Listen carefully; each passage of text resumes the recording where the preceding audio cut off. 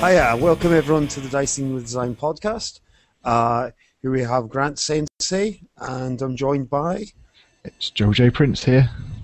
And it sounds, looks like we'll not be joined by Colin tonight, but I'm sure he'll be rejoining us in the future. He's a little knocked out by baby boy this month, I think. The hard work, these babies, I tell you. Looks easy to me. Stick a dummy in it. That's what you do. Be watching Super Nanny again.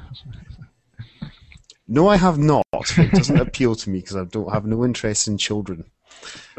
What do you do? I'm a teacher, yeah. Okay, right. This week then we'll be doing a recap of what we've been getting up to at the Compulsion event in Edinburgh, Scotland's biggest gaming convention, and talking in particular about one of the games we played there, which is Mobile Frame Zero, and going from there to talk about it's quite a rules-light game, so we're going to talk about the pros and cons of having rules-heavy games versus rule-light games. That's right. The need for system mastery versus a very simple system, which is like Mobile Frame Zero. Okay, so first of all, let's start with what we've been doing, which will all lead into our main topic. But what have you been up to, Mr. Prince? I've had quite a few games since last podcast. We had our day of gaming, didn't we, when you came through to the Shed of Dread. My day of defeat. Day of defeat, as we like to tag it. We've got some good games in there. Played some Warhammer, 1000 Point Battle, Blood Bowl. It's good to get a game of Blood Bowl. I've not played that for ages. Mm-hmm. In which, you were. There was a flaw in your trying to do a passing game with the orcs. Didn't work terribly well. I tried to do 2 passes, which I think was 2 passes too many. Damn straight. And we played some Game of Thrones living card game, and we played some Dungeon Duelist, which is a game of mine in development card game, which is based on a similar system to Pro Wrestling Battle Royale card game that I've got out. So it's a fantasy version of that. And because I finally got my prototype deck through, so I've been enjoying getting a few test games of that in. So far, it's been pretty good fun. There's plenty of things I think I could do with tweaks. So probably focus on that on a future episode then, and break down the Dungeon Duelist's design anatomy. Okay. And where it's at. Yeah, and then we moved on to Compulsion. I think actually for that, it's very similar between you and I what we've been playing, because we had that day in which, and let's repeat, you had a great day, but you did beat me at absolutely everything. Oh yeah, that weekend, yeah, that was on a roll.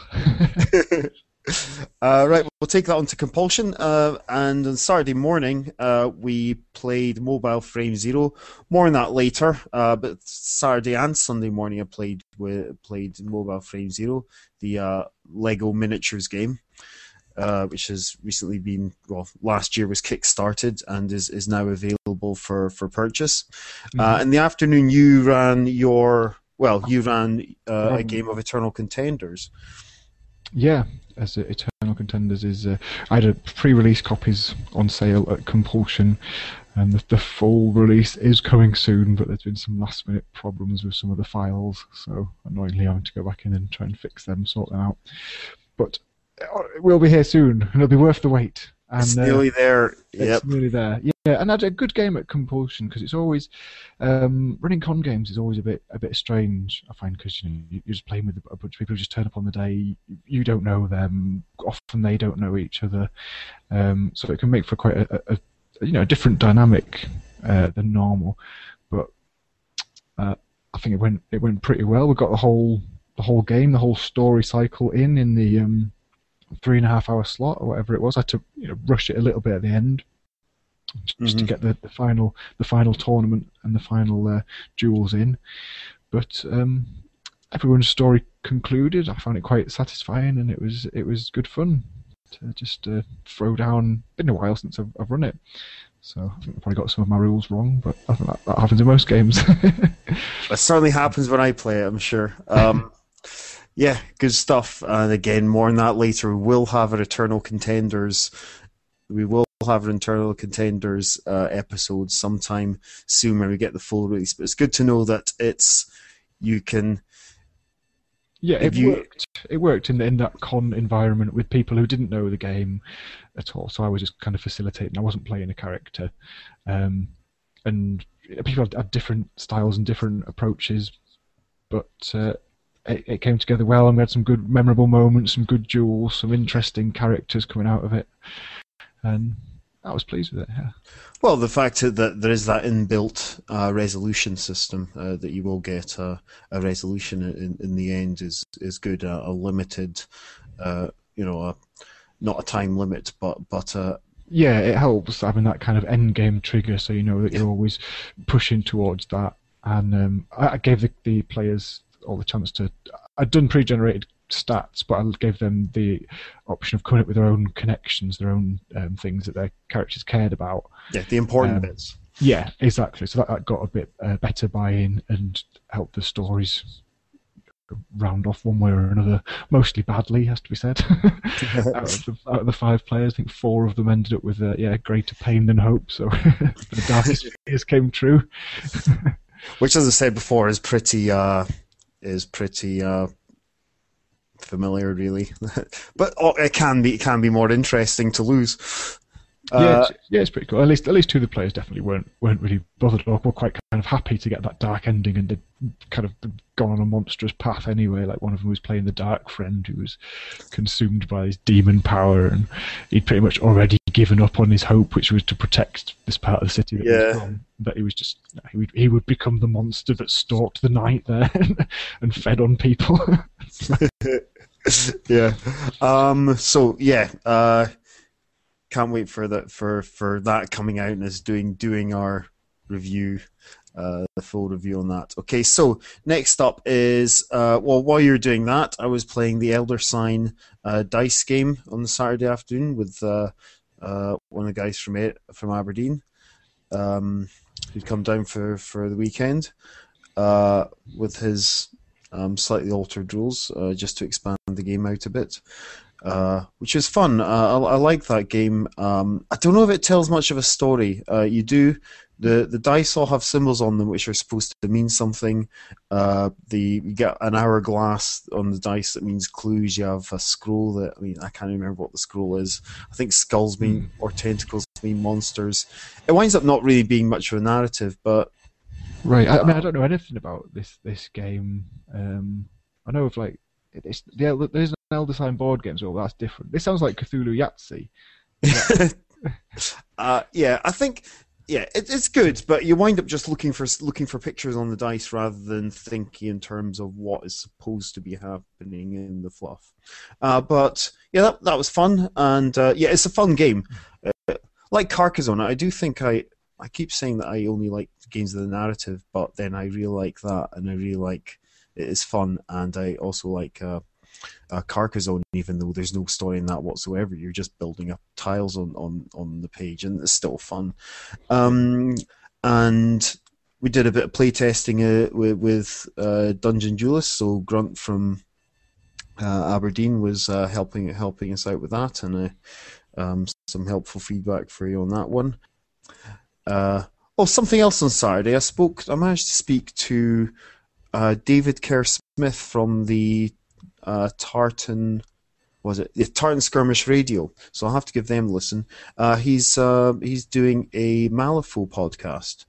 So I had a good chat with him, and make sure and give that a listen. Malifaux is something that, especially with the fluff, I've been really wanting to try out. I don't know about cards and war games, but I'll certainly have a look at that, and give him a listen. So shout out to David there. Then day 2 after watching a disappointing WrestleMania that night. Collins. That was a bit disappointing, wasn't it? Yeah. Yeah, but anyway, the next day I got in another game of Warframe Zero. And with your new knowledge of the tactics, you were able to achieve lose again. Mobile Frame Zero again with Colin the next day. Yep, and I lost. And then Colin and I took in a panel discussion on the future of games with, and I don't know where to begin with that. There was all sorts of talk about. I didn't quite realise how many different types of LARPing there are. Where you can be out in the field, you can be in a building, you can have thousands of people or several people involved. And what I really liked about that discussion was the talk about alternative reality games, or what I think they were called. ARGs, yeah. Yeah. They still going. They were like really big a few years ago, weren't they? They got a lot of publicity. I guess they probably are still going and stuff. Well, it's something that's kind of passed me by. I feel like lots of people knew lots about all of it, and I felt kind of behind the game on it. You know, and with the use of technology, you can be hunting people down in the woods. If you and a bunch of mates can go into the woods with a very simple app on your phone, and be trying to track each other down, and there's very simple sort of proximity detector, and you find someone, then it's basically a hide and seek type thing, but a little more advanced than that was what someone was talking about. There was one cautionary tale about a woman who bought a car from, I think it was Toyota, and ended up having a breakdown because she was being contacted by them playing by these fictional characters after all she'd done is bought a car. She hadn't bought into a augmented reality game or alternative reality game, but they put her in one. Yeah, that's a bit of a ethical grey area, slightly dark area, like non. You have forcing someone into a game without their knowledge or consent. Yeah, that does sound a bit scary. So. Yeah. And then in the afternoon, went along to the board game area, and Colin and I played a game of Memoir 44, which is Fantasy Flights. No, sorry, Days of Wonder. World War II, sort of large-scale board game. So you're controlling units. Individual units over a hex board, very streamlined. We were dealing with 15 units, and each game we played lasted about 10 minutes. Just the introductory scenario seemed pretty cool. It seemed pretty simple. So we definitely bear another play, I think. And we didn't talk to as many people as I'd like to. I don't think I talked to any. I really wanted to speak to the Near Enough Dice folk, and it always seemed that either I was heavily engrossed in a game and saw them wandering by, or vice versa. Yeah. Colin and I even sat playing Memoir 44. I think we're right behind Mike, who was role playing at the time, and he was well engrossed in the Sunday afternoon, and so. Yeah, there were a lot of podcasters at Compulsion. Maybe next year we should try and get some sort of podcast meetup or something. That'd be quite a cool thing to do. Just have actually timetables, because like you say, otherwise you just end up in games. Or I was on the Collective Endeavour booth, so I was up in the trade hall for quite a lot of the time. Yeah, I mean, I played a lot of games, but I felt like I hardly did anything. But we were playing games the whole time. I was playing games anyway, nearly the whole time there. I know you were on the booth, but I felt like I'd hardly done anything. I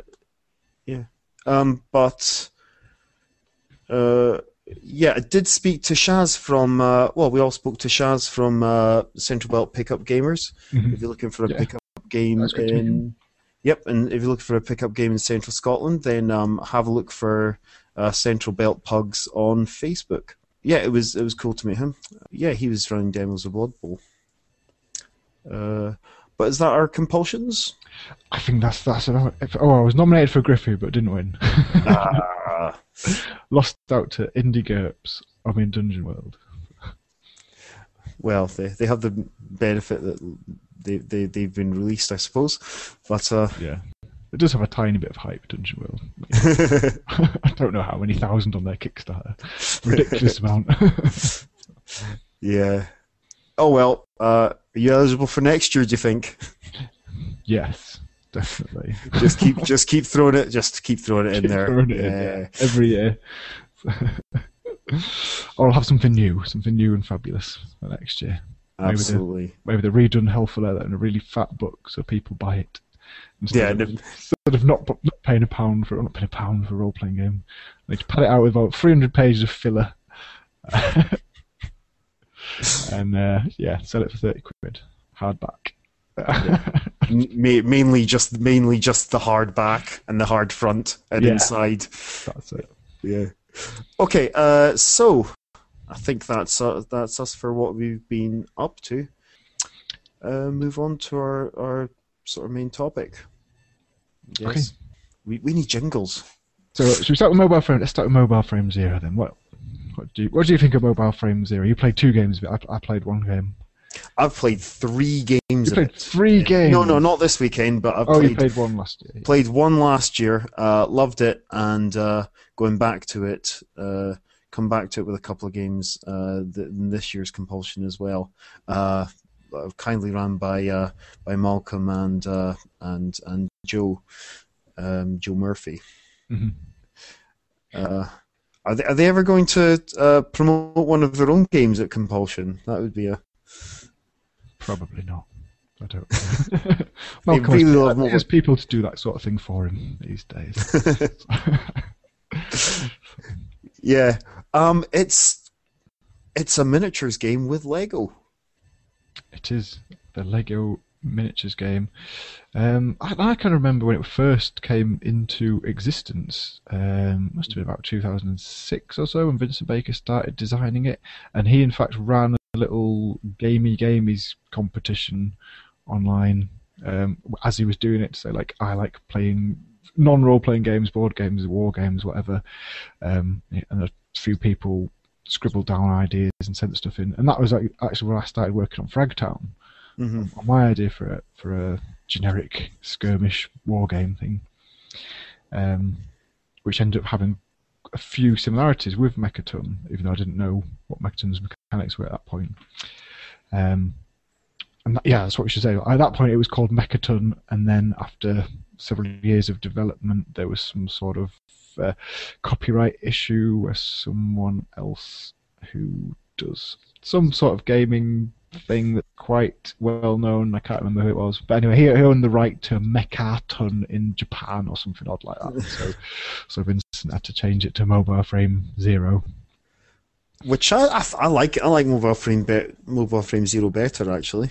Yeah, Mobile Frame Zero it's a good name. I mean, I prefer Mechaton, and you do prefer referring to your little robots as mechs rather than mobile frames. But yeah, Mobile Frame Zero is fine. It works, and it's available for free for download. Really? Yeah, you can get the PDF for free. I think that must have been one of the Kickstarter stretch goals, maybe, or something. You can download the PDF for free, and you can order the book online. It's a nice looking book. It looks good. It's like it looks like a manual, doesn't it? It looks like a technical manual for a like Haynes giant mech manual. Yeah, exactly. It's well designed by Joshua A.C. Newman, who's taken on the project, I think, and after Vincent did most of the mechanics, I think Joshua has done most of the layout and design and polished it up. And yeah, like you say, it's got a good distinctive look to it. Mm-hmm. Although I suspect it'd be annoying to fit on your bookshelf. It won't. Well, just put in your gaming box along with all your Legos. Where do we start in terms of the mechanics then? There you just pluralised Lego. It's unacceptable in a UK-based podcast. Okay. That's how much I care. Where will we start in terms of the mechanics? Then should we start with picking your force Um, yeah, and let's building start your Legos? with. Did it again. Yeah. Tell us about your Legos, Joe. Okay, so despite having a child, well, I've got a child who's under a year old, so I don't have any Lego at the moment. Oh, I used to have tons as a kid, obviously. Yeah. So that's the first hurdle for me, because I don't have Lego, but I do have a Tau army for Warhammer 40k with fully painted battle mech type things. So Yeah.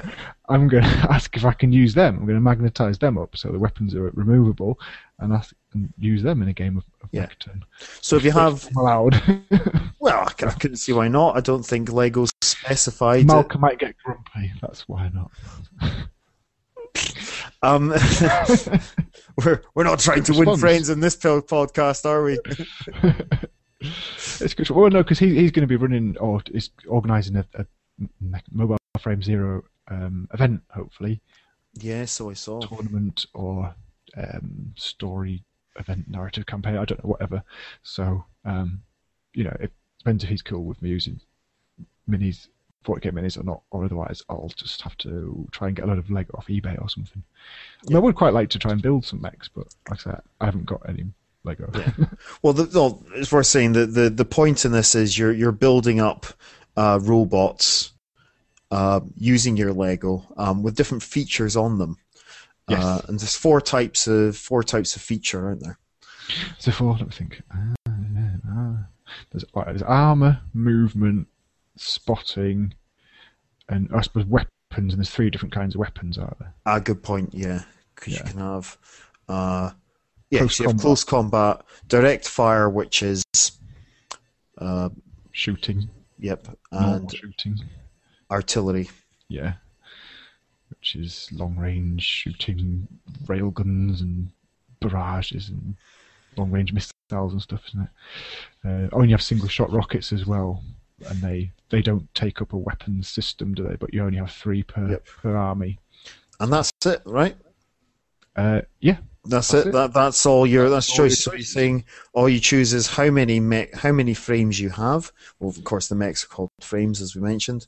How many frames you have, and whether they have single or double attachments on them. That's what we call your used upgrades. Each mech can carry 4.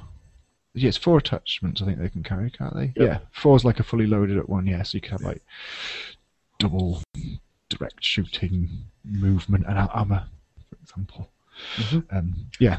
So naturally, you're going to want to take, and you can have them each at level 1 or level 2, or single or double attachment. So you have a hand-to-hand or a double hand-to-hand attachment. They'll give you different bonuses. And naturally, you want to get your maximum of 5 mechs and put 4 attachments on them. Yep, on each one. Except the game has got a very clever balancing mechanic whereby you work out how much your company's worth, and you do that. It's done comparatively against whoever you're playing. So if you've brought 5 mechs and someone else has brought 4, then all their mechs go up in value by a point, and all yours go down in value by a point. And that gives you your starting victory points for the game. Yeah. So if you've brought more mechs, you start off losing. Yeah, exactly. It's balanced, so whoever's got the stronger force starts off with less victory points, making them the attacker. So they have to go on the offensive to change the standings and win. Okay, so I think we'll go from there, and just like with any of the best designed games, I think you kind of have to, everything's interlinked. Okay, so we're going for the force organization and picking a force let's go into the turn structure now, because who goes first? Yeah, and again, the turn structure is tied into the force organization. That's where the balance comes in. Like whoever's got the defender, which is ostensibly the weakest force on the table, gets initiative. They always get initiative. They get to go first. Whoever's got, because they've got the highest victory points. So they get initiative. They get to choose which of their mechs to activate first, or they can pass. and it's always like that throughout the game. But the clever thing is, if someone else gets ahead on victory points, then they get that bonus of gaining the initiative, and they become the defender, as in they're in the lead at that point. Okay, so I pick a mech and I decide what I'm going to do with them. The only thing you're going to roll dice, aren't you? You're going to roll dice. You're going to roll lots of different coloured dice. Yeah. Yeah, which is good. Roll the red dice for damage, and the blue dice for your armour, and green for movement, and yellow for spotting. And then you roll dice. I don't think we need to go into too much detail. Basically, you roll more dice and bigger dice if you have attachments for that thing. That's it. But yeah, the idea is that you roll your dice for your mech, and then you assign them into different categories. And if they're coloured dice, they can only be used for that thing, but the white wild dice can be used for anything. So you have to prioritise what's more important for that mech. Do you want to put a really high roll into armour to keep you safe, or is it important to get that damage out there, or do you really need to move and get across to the objective?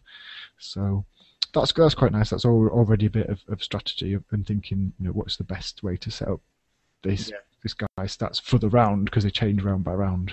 Yeah. So with your movement, that tells you how many units that you move. When I say units, you have a ruler built out of Lego, which shows you your range. You have a range ruler that's built out of 4 stud long Lego pieces. Are they 4 studs long? Yep. I don't know. I haven't got the. I think it's either 4 or 5. Anyway. Yeah. Anyway, it's built. Your range ruler is built out of Lego. Yeah. I think there's rules for changing it. It depends on the size of the table. I think you scale it up or down. Oh, okay. Yeah. Right. So we have that. So you use your green dice, or maybe one of your wild dice to move that. Use your red die. You'll use your blue dice. Your armor and put that down next to your mech, and that stays there the whole turn. So you've got this nice, instead of having to write it down on a bit of paper, instead of having to put it down in some sort of card for your mech, you have almost like a token, almost like there's very little like in a computer game where you have a number floating above their heads. You've got a nice blue dice, color coded, sitting there as a marker, which I really like. Then you're going to move and you're going to put the red dice next to your opponent's mech when you're attacking them, shooting at them. That's the nice thing. There's very little bookkeeping in the game other than the victory points. That's all you've got to keep track of, really. Who's everyone's current victory point total, so who's winning at the moment. But individual mechs you don't track. You take the bits off them when they get hit, so you know if they've been damaged or not. So you put the red dice on, and what happens now? Well, that's a clever bit of the game's design. That when you're shooting an enemy mech that hasn't been activated that turn, you don't know how hard it is to hit him because he hasn't got an armor value yet. So if you're attacking a mech that the defender gets activated and the player controlling that mech then does the same thing, rolls his dice, decides who he's attacking, and assigns his dice to the different categories, including armor, and then depending on what he assigns to armor, either the shot that you made against him will be good enough to do damage or won't be and will bounce off. So it's a completely integrated turn here. It's not I'll move all my guys, get my artillery in, shoot all your stuff off the table, and then you get to attack me with whatever's left. The person who goes second is now moving into the second mech. It's an integrated turn, and that's good. That's exciting. There's a similar system, I believe, for Infinity, the game, and their strat line is always your turn. Right. I see. It just certainly adds another dimension to the game in that you've got to think that through. Then, like, if I shoot at him, then he's going to activate, so he might be able to get closer to my other guy who I don't want attacked and attack that or whatever. So it's nicely done that it adds that extra tactical element, and and it isn't just one person moving everything, and it isn't as simple as just alternating activation. It's it follows either the victory point passing structure, or when someone gets shot, he gets to go. Hmm. And the order is one of the reasons why the order is more important is really important because we've talked about spotting. We've not really gone over exactly what spotting does because if you have a spotting attachment, usually by a funky antenna, you can model a funky antenna or a little probe that floats around by your mech, which will allow you to roll one of the yellow dice. So what does that do? And that if a mech's been spotted, they've kind of been targeted. I think of it as like having a target lock on them, and then if they get shot at in that round, basically the yellow dice acts as a bonus to whoever's shooting at them. So they kind of get picked out first, and then gunned down, and it can be a really big bonus because normally if someone has an armor of 6, they're safe. Like nothing can hurt them that round. Like they can't be touched. But if they get spotted, then all of a sudden they're vulnerable again because instead of it being limited to 6 being the best you can roll, it's now 2d6, so it's now 12. So whatever you roll plus whatever the spot is. Oh, I should mention that there are d8s, so if you've got a 6, you're not technically completely safe. Someone might roll a 7 or an 8 if they've got a special thing that lets them have it. Yeah, because you roll d8s if you have, say, an extra or a double attachment. Is usually you get to roll a d8. So if you have two close combats or 2 direct fire upgrades, then you'll probably be rolling a red d8 along with your dice pool. Yeah. So ideally, what you've got there then is what you really want to happen is you moving your mech first. Who's got spot?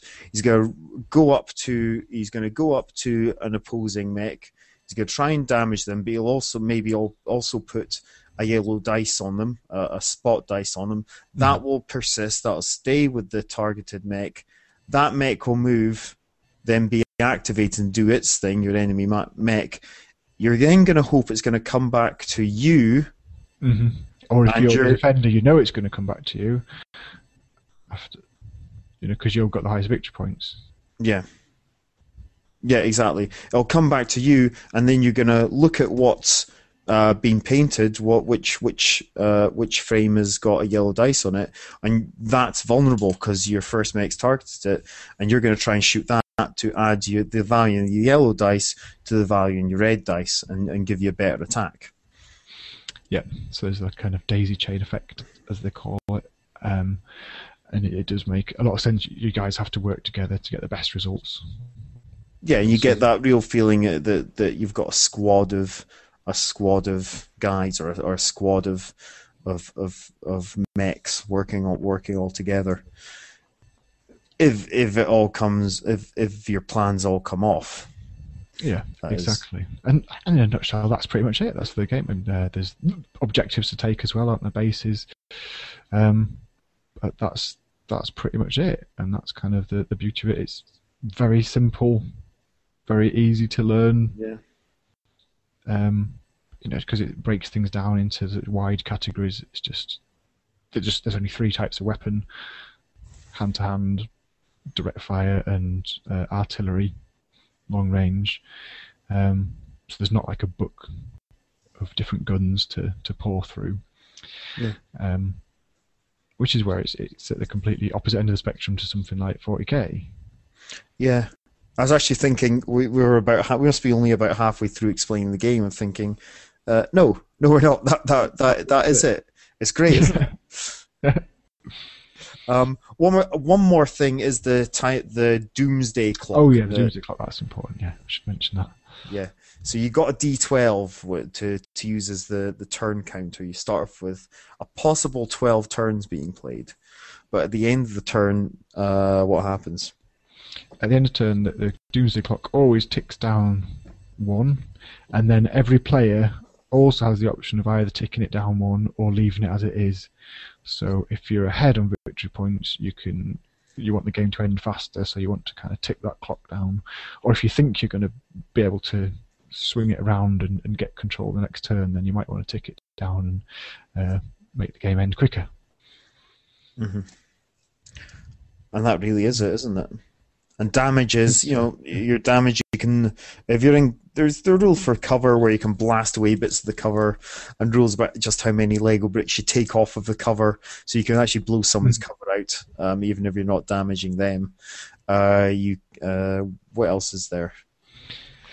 I don't know if there's anything else. Normally you need to roll 5s or 6s to do damage, so each dice has about 1 in 3 chance of wounding an enemy mech. Hand-to-hand combat's a bit more deadly, isn't it? It's 4+ to do a wound, and that's pretty much it. And there's no kind of pinning or anything. You don't get pinned in combat or anything like that, do you? You can jump out, but I suppose you're in big robot battle suits, so maybe they're just powerful enough that they don't get locked in combat. So. Yeah, but you wind up being chased down. Yeah, so I think that is Mobile Frame Zero.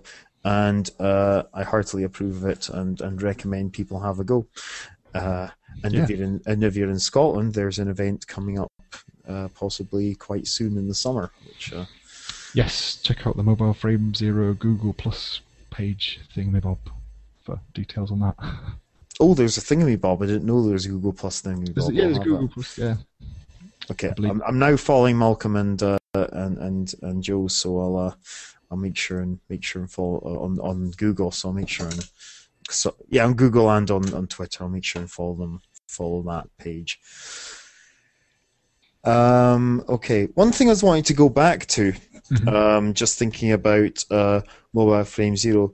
See that activation based, not the you go I go, but an integrated turn and based on reaction to being shot or reaction to having an action done against you. I mean, was that always in the design? I'm not sure if it was in the very first version of it.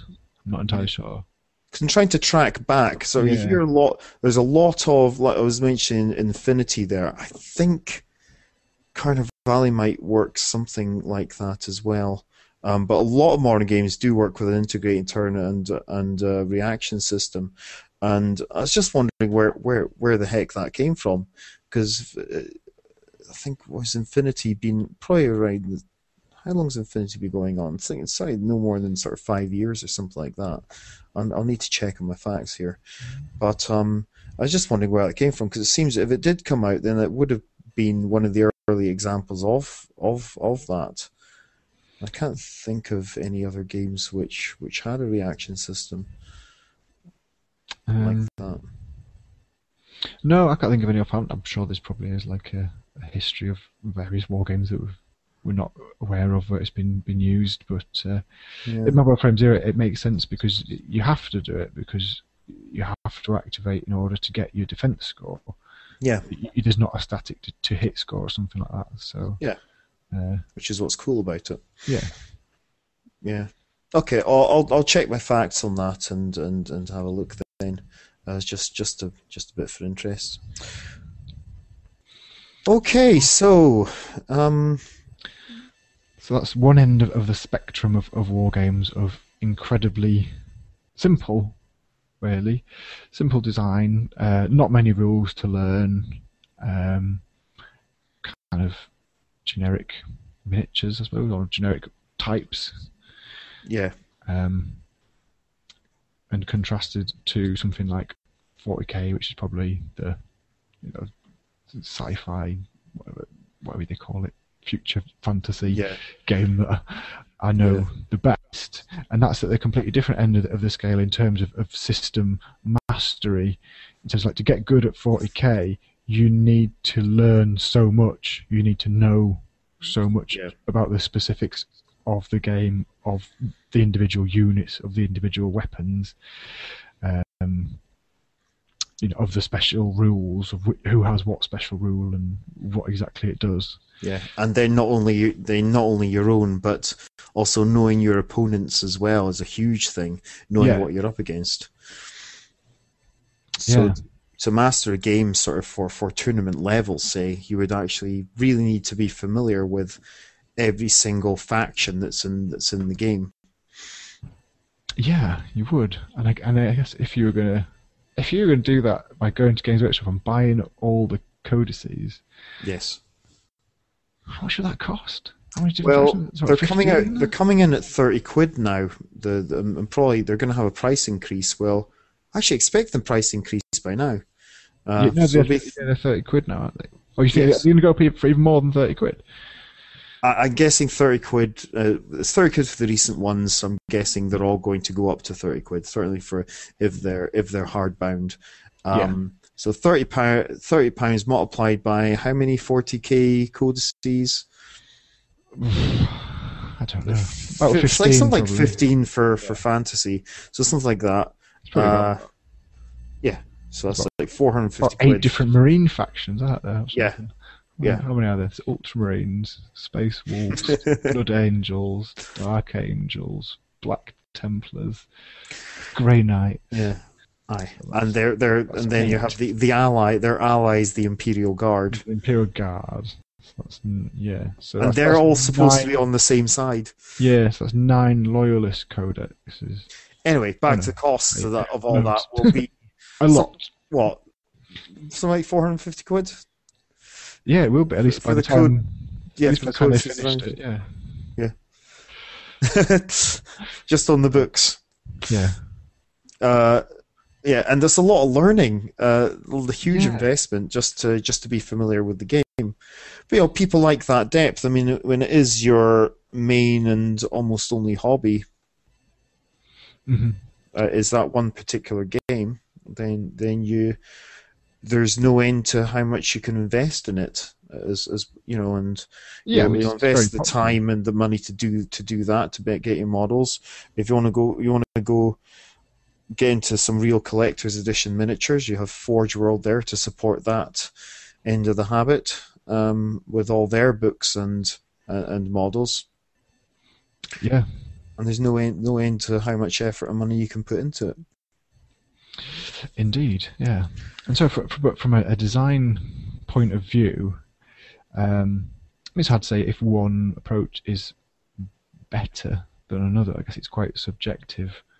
But Yeah, entirely subjective, and including a lot of nerd rage in there as well, with the deep emotions that we have. That you can't separate out the design from the game design, from the miniature design, from the business model that the Games Workshop are doing, because they're all tied in together with each other. Yeah, but I think you can look at just the design of the game as it is. Yeah. And just comment on that, regardless Yeah. of what kind of business model they're taking, what approach they're taking. I can understand their reasons for it, but it doesn't mean that the design's different or the design's any better or necessarily worse because of a business model. Yeah, because we want to separate out the games. Let's try as best we can to separate out the games design from the business model, because otherwise, well, I think for the last 5 minutes we've been talking about how much things cost with Games Workshop, and so that can just lead us into a geek rage spiral. So we want to avoid that at all costs. yeah, because Too God tiring. knows the internet has far too much of that already. Okay, so Really? we'll talk it as it simply there simply is this depth, and But we there is- shan't make a value judgment on it. No. But I think from a games point of view, a games design point of view, it's fair to look at that and to say, okay, if you're going with that design, with that level of depth, that level of need and system mastery, then you are creating barriers to play, barriers to entry. Yeah, that's exactly what I was thinking about entry level. I mean, people walk by Mobile Frame Zero. Well, nobody walks by. Everybody turned to look. Wow, that's cool. Yeah, we're playing war games with Lego figures and on Lego terrain, and everyone was clearly having fun, but still thinking about it and thinking. As a player there, I'm thinking everybody else would be loving to play this, but I'm playing it. Look at us, aren't we cool? We are. But kids are coming by, Yeah, they're kids loving are it. brought in by their folks, and they were just wowed by it. you know. Yeah, it's like one kid said, "Oh, you've combined two of the coolest things, Lego Yeah, and robots." yeah, We were like, "Yes, we have." Well, Winter Bake has, and we're just playing it, but yeah. it's a great game. So, right, yeah, so that immediately accessible because Mhm. everyone has some Lego sitting by. Well, many people have Lego sitting by. I know I've got a bucket of it, which was probably earmarked for my nephew. Oh, you're gonna steal your nephew's present now to build mechs. It's mine. It's mine. It's my Oh, Lego. it's still your Lego. Oh, well, fair enough then. Yeah, but that's the other nice thing about Mobile Frame Zero, though. You don't have to use Lego, although it's all built around using Lego and stuff. You know, the rules are generic. There's, if you wanted to just have a go with it and you didn't have Lego, you can use anything. Miniatures, You yeah. know, miniatures, yeah, matchboxes, cardboard cutouts. Doesn't matter. Yeah, yeah. You know. There isn't a range. There isn't a range. There are suggestions for how to build it, and Lego just happens to be that. Nothing wrong with putting out your Warhammer forests as terrain. Although there are rules for taking it apart, you can figure something out. And I think the whole um, ethos of the game, which comes through, starting from the folk who've been demoing it to us, are that it is a fun game, and there shouldn't be there shouldn't be barriers to joining. Uh, No, exactly. It's about set your Lego up, build your train, and just throw it on and have a game.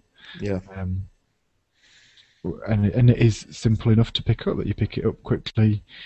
I think that's an important thing to consider in design. Just consider like whether you want the super deep game where a lot of the strategy and tactics and exploration of that system comes from just getting really deep into the crunch and figuring out combos and things like that and obscure units and lore and stuff, or whether you want it a lot more kind of transparent and upfront and like this is it, this is what you've got, Hmm. go play with that, and it's more about I suppose it's more about the kind of maneuvers on the table at that level rather than having lots of sneaky tricks. Yeah, having those items, having those magic items sitting by like in fantasy, that are kind of on your secret list in front of you, that you're just trying to catch your opponent out with. Yeah, or just a combo that your opponent hasn't encountered before, doesn't know the power of, and you kind of win with that or using that as your major strategy. Whereas um, in Mobile Frame, there's nothing like that. So everyone's, what everyone's got. Well, there Um, are no factions currently, are there? There's just your build and whichever build you decide to go with. yeah, Um, exactly. whatever your strategy is for your squad or your, what do you call them? Companies. Companies. Yeah. Yeah. Another thing is though the level of fluff that you've got, with the level of backstory. I mean, Hmm. where your main concern is creating an army that fits the backstory. The Black Library of as Games Workshop's novel publishers who produce a huge amount of stories. You might want to make you could create an entire army themed on the army in that particular book. Um, as a company that's been going for what 30 years making these intellectual properties, there's Yeah. a huge, rich background to fall back on and to inspire you. And that's an interesting point about the idea of theming an army, and whether, um, whether in order to, because there's nothing to stop you theming an army in Mobile Frame Zero. Like you'll have a theme No, yeah, for your units in that, but it's whether you want that theme to also have some specific crunchy bits that make it different to someone else's army, or whether you feel like if it was just a purely fluff theme, it wouldn't have the same, I don't know, the same kind of grab factor or something, or wouldn't feel as satisfying. yeah, Uh, but yeah, it seems I'm gonna get dangerously close to Nerd Rage again, but I'll try and keep a lid on it. It seems like the entry. We're talking about Mobile Frame Zero as an entry level game. Yeah. Do you feel? I certainly feel that there really isn't an entry level game doesn't really exist. Games Workshop entry level 40k game is 40k. Yeah, it's 40k. It's You Dark get Vengeance. they get 10-year-olds to buy the box set and tell them how to play that, and that's their. Well, you can't play it out of the box, really, can you? It's almost unplayable. It's got like little entry scenarios and stuff where you use the forces in the box, yeah. but it's not. But that's very different to the actual game. I think it's very different to the most forces that most armies that people will rock up to a games night with. Yeah. It does a reasonable job of like introducing the basics, but it is only the basics, and it very quickly gets very complex, I think, and that complexity is a bit of a barrier to play. Mm-hmm. Even in like the latest edition of 40k, I think it's kind of got more complicated. Like when they did third edition, they kind of stripped it all back. That was pretty good, and that simplified a lot of things. But it's almost like a lot of things that they've simplified, they've now got so many special rules and exceptions that it gets back to almost the level of complexity that like second edition Golden Eagle was. Just flicking through the 40k rulebook, it seemed awfully like that. The game itself, the core rules, are really quite simple. There's not much to them, but half of the rules are, but you've got this as well, and you've got it's all these layers built on top of it, and you got these warlord rules, which don't seem to. Going back to time again, as we have so often on this podcast. Yeah. Is it worth spending that time at the start of your game? Are you getting that much more fun for spending 5 to 10 minutes working this stuff out? A lot of what I've heard about these psychic rules, these psychic powers they're just not worth it. You do it because you give a little bit of a bonus to you, but are they worth spending all that time on at the start of the game? Would you rather just get into it? Yeah, and it adds another element, another bit of depth, but then another area that requires learning that knowledge, gaining mastery of in order to play the full game.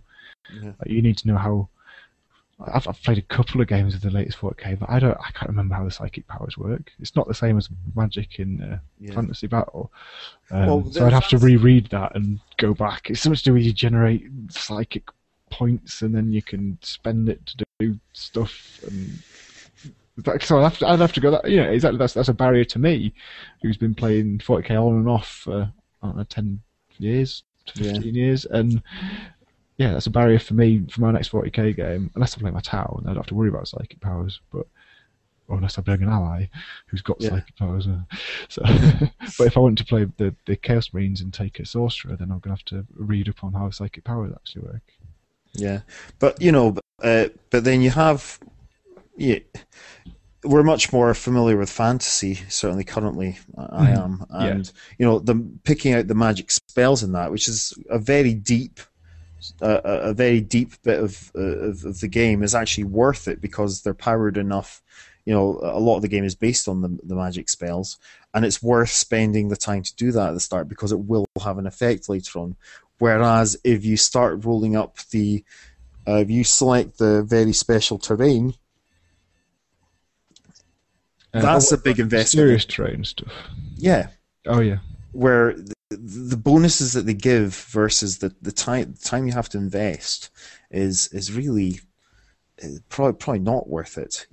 Is it worth it for getting one more power dice for being 6 inches from this particular piece of terrain that you've forgotten what it is because there are 4 or 5 other bits of terrain with slight bonuses or penalties? Yeah. Yeah, it does stray into like complexity for complexity's sake. And I know what you mean. Yeah. The trade-off's not really there. It doesn't add enough to the game to be worth the investment and time of rolling up all this stuff and then remembering what it is and how it changes the system. Yeah. On the flip side of that, I don't know if I play 10 to 12 games of Mobile Frame Zero. Yeah, will it get Well, to a point where you just think, I know this game now, I get it, I feel like I know the optimum strategies and there's nothing, it loses its appeal. I don't know. Yeah. And eventually, everybody, if it comes under as much scrutiny and real life play as 40K does, or as Fantasy does, then you'll find yourself. Then there'll be maybe 2 optimum builds, and which fight off against each other. Yeah. Although mitigating artillery is looking good. Yeah. Although there's one thing that fixes that with that, and that's the fact that all the demo games we're playing were 3-player, three-way matches. So you actually have a meta game to mitigate that one side becoming particularly powerful. And leaves you freer, I suppose, to pick different builds. Yeah, that's interesting. That's another way it changes and diverges from 40K, which is very much a one-on-one game, even with allies. It's one team taking on another team. It's player A's turn, then player B's turn. Whereas Mobile Frame Zero, theoretically you could have about 6 people playing a game, I suppose, without it getting too unwieldy. I think if you had a big enough table. Yeah. Because you always know whose turn it's going to be next, and the activation system keeps things moving and draws people into the game as soon as they're involved in like firefights and stuff. Yeah, so. You're not having to wait, probably not having to wait, for all other 5 players to play. At some point, they're going to try shooting at your model, and then you're in the game and you're doing something. Yeah. So I think that adds another level of strategic complexity then, the multiple players and the chance for alliances to form and break apart, and the politics and backstabbing, and he's powerful now, so we'll gang up and take him down. Yeah. And all. What's that sort of meta gaming? Really, it's outside the design of the game, but is an inevitable byproduct of it. I mean, I my first game on Saturday, I ganged up on. Did I gang up on you? No, you weren't playing. I was playing Saturday. I was very strategic in encouraging you to not gang up on me, so I could hide them back and win. That was it. Sorry, no, I'm talking about Saturday's game where myself and this guy Al we were playing with, basically he found himself in the middle and shot up quite badly by both myself and Colin. In the end, I said, right, you can turn yourself around, don't worry about me, I'm going to, I'll help you against him, because otherwise, part of the reason was he was about to get crushed from both sides. It wouldn't have been very much fun for him.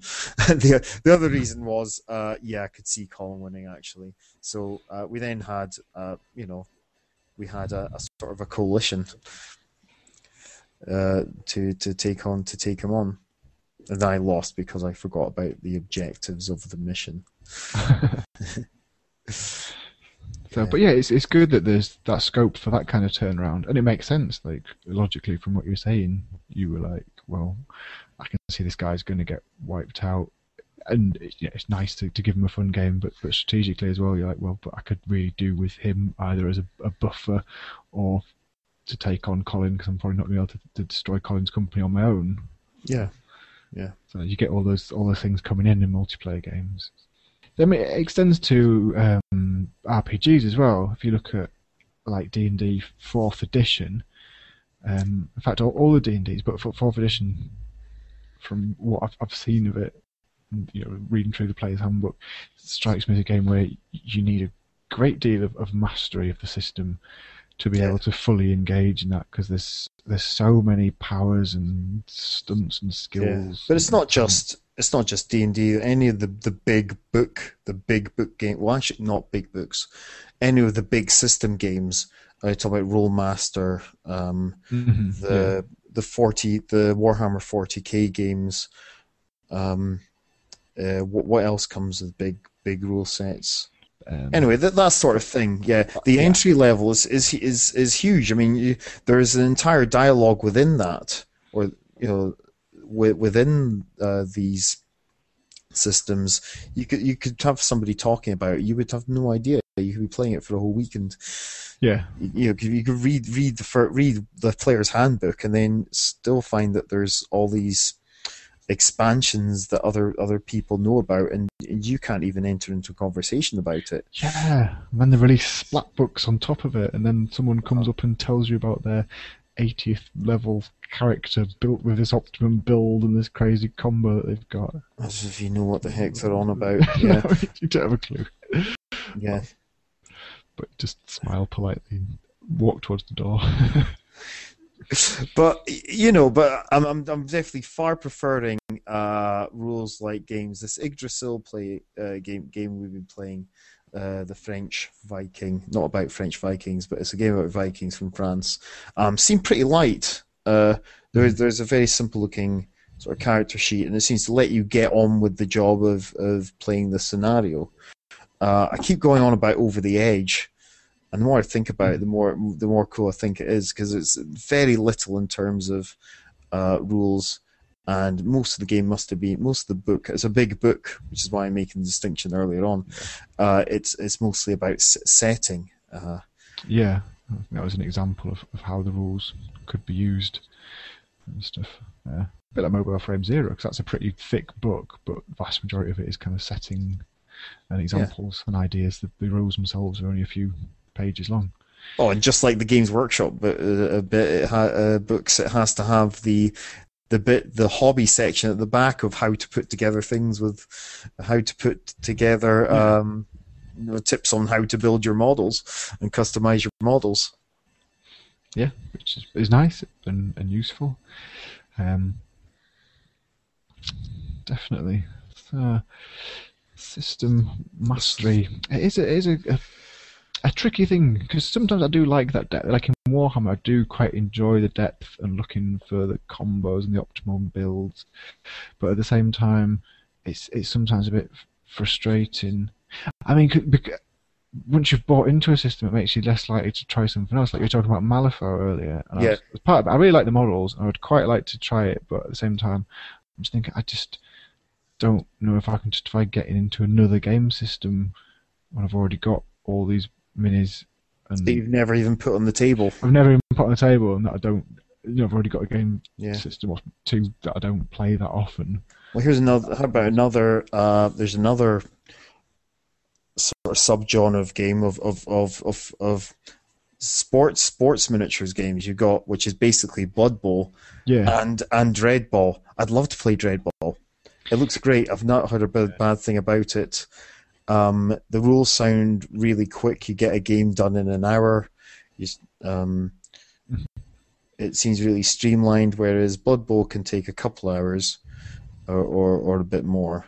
But I've not gotten nearly as much as I can out of my Blood Bowl models yet. Yeah, me too. I'm exactly the same.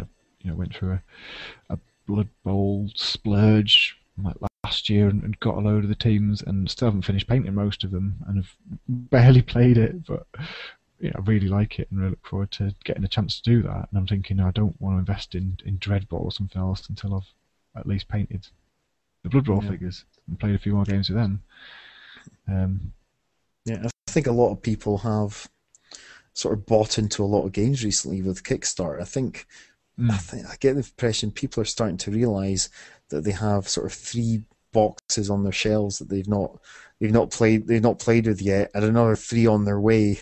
They've done Zombicide and Kings of War and Dreadball on Spotify on Kickstarter. Yeah. And then they've gone out and they've got a few more on the way. They're realizing the ones that they've got are all the stretch goals are taking a while to come through, and if people are thinking, oh, hang on, there's only so many games you can play. Yeah, that's it.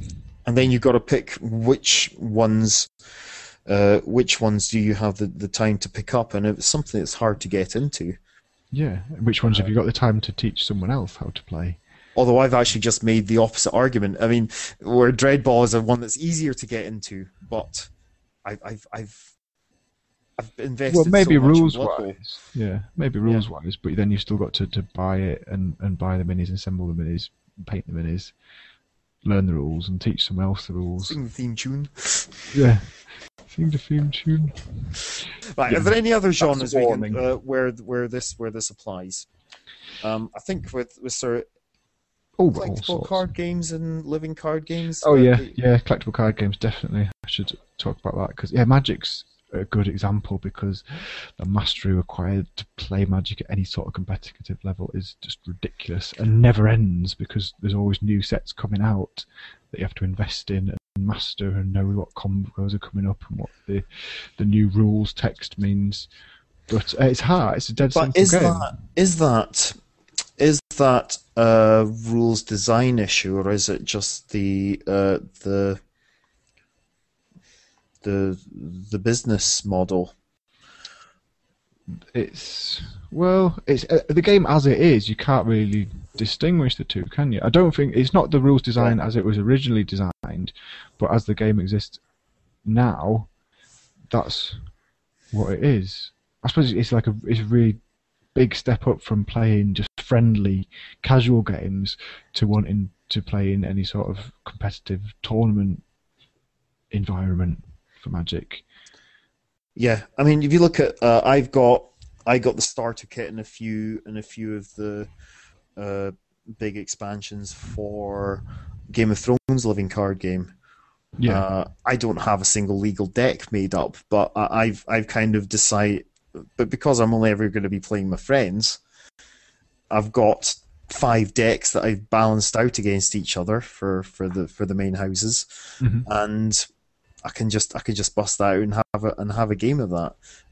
Because the design of it's actually a relatively simple game. The rules design, it's the business model that actually complicates things and makes it harder to get into, because they need to sell more cards to and then design new games to keep their to keep their company going.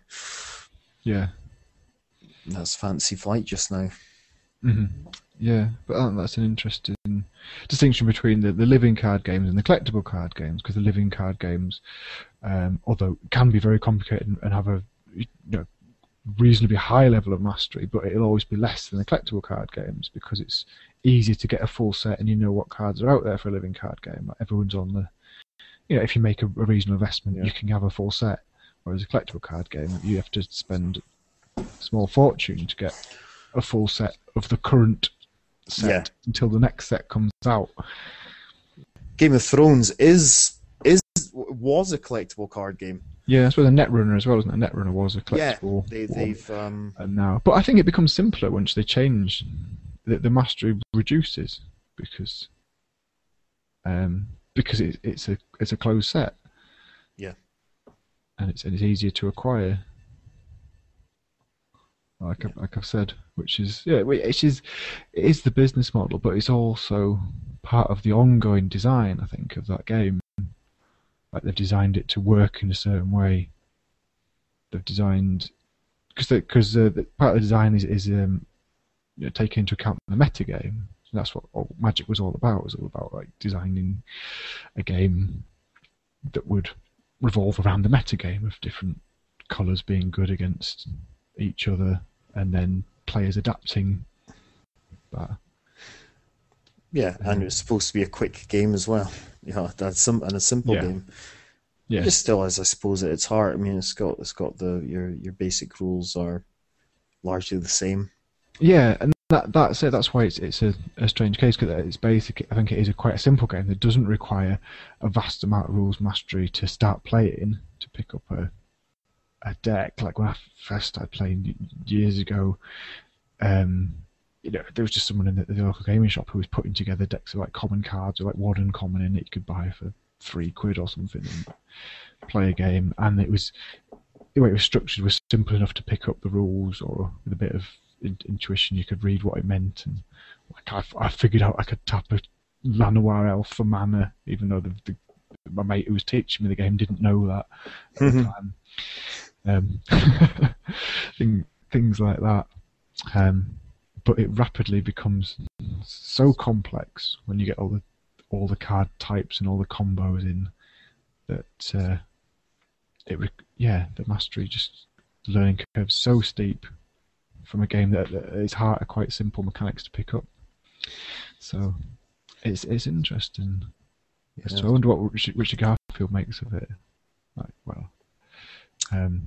Thousands. Oh, yeah. Makes thousands of it. But I wonder if he's... I think the original, simpler, smaller set was kind of probably closer to his vision of what it was going to be, like a simple, quick card game you could play in half an hour or so. Yeah, that made him hundreds. Yeah. Yeah. But I think overall, I'm probably in favour of more rules light games, simpler, easier to get into, that rely on depth from in-game choices rather than pre-game mastery of the system. Yeah, I'll second that nowadays anyway. Yeah, even though I still like Warhammer a lot. Okay, so cool. Are we? I think good to go? That's us for this time. This episode 6. Is it episode 6? It's episode 7, man. Episode 7. Lucky 7. Lucky 7. Episode 7. Oh, flying without Colin. How have we managed? How have we got this far? I don't know. Next time, what do you think we might talk about next time? Should we return to Cthulhu's Cosmic Kobold Commandos? Maybe even try and get like a playtest ready version to have a muck about with. Yeah. If you want to get in touch with us, you can do so on Twitter. We've got there's myself at Grant Sensei on the Twitter. Yes, I said the Twitter. Joe, where are you going to get you?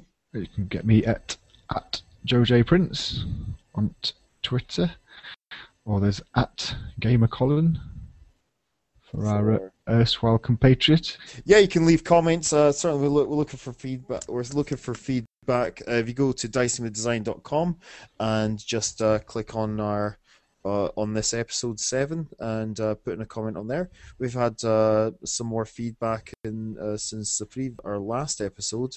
It's always good to know. There are hundreds of you. Colin's just told us hundreds of people downloading this. So, yeah, keep listening. Keep up the good work. Good ears. Well done, folks.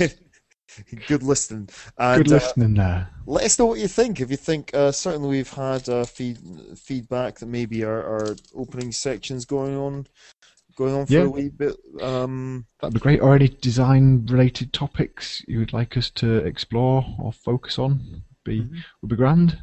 So fire away with them. Yeah. And then there's also our email address. Here it is. It's podcast@dicingwithdesign.com. Right, so that just leaves us saying goodbye. And thanks for listening, and we'll see you next time. Thanks for listening. Bye.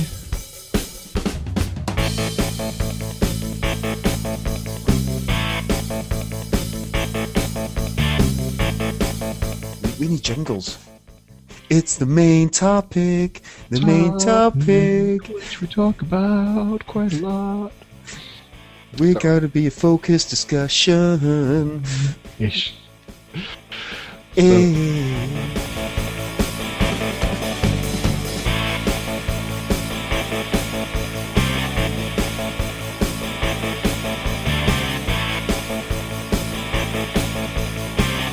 The rules wise, but then you've still got to buy it and buy the minis, assemble the minis, paint the minis, learn the rules, and teach someone else the rules. Sing the theme tune. Yeah, sing the theme tune. Dreadball is a dreadball game. Do do do do do do do do. It's nothing like Blood Bowl, honestly. Like Blood Bowl, 'cause it's in space. Do do do do do do do. That was the Dreadball theme tune by Dennis Waterman. Have we started to sing at each other now? Is it time to start thinking about rapping?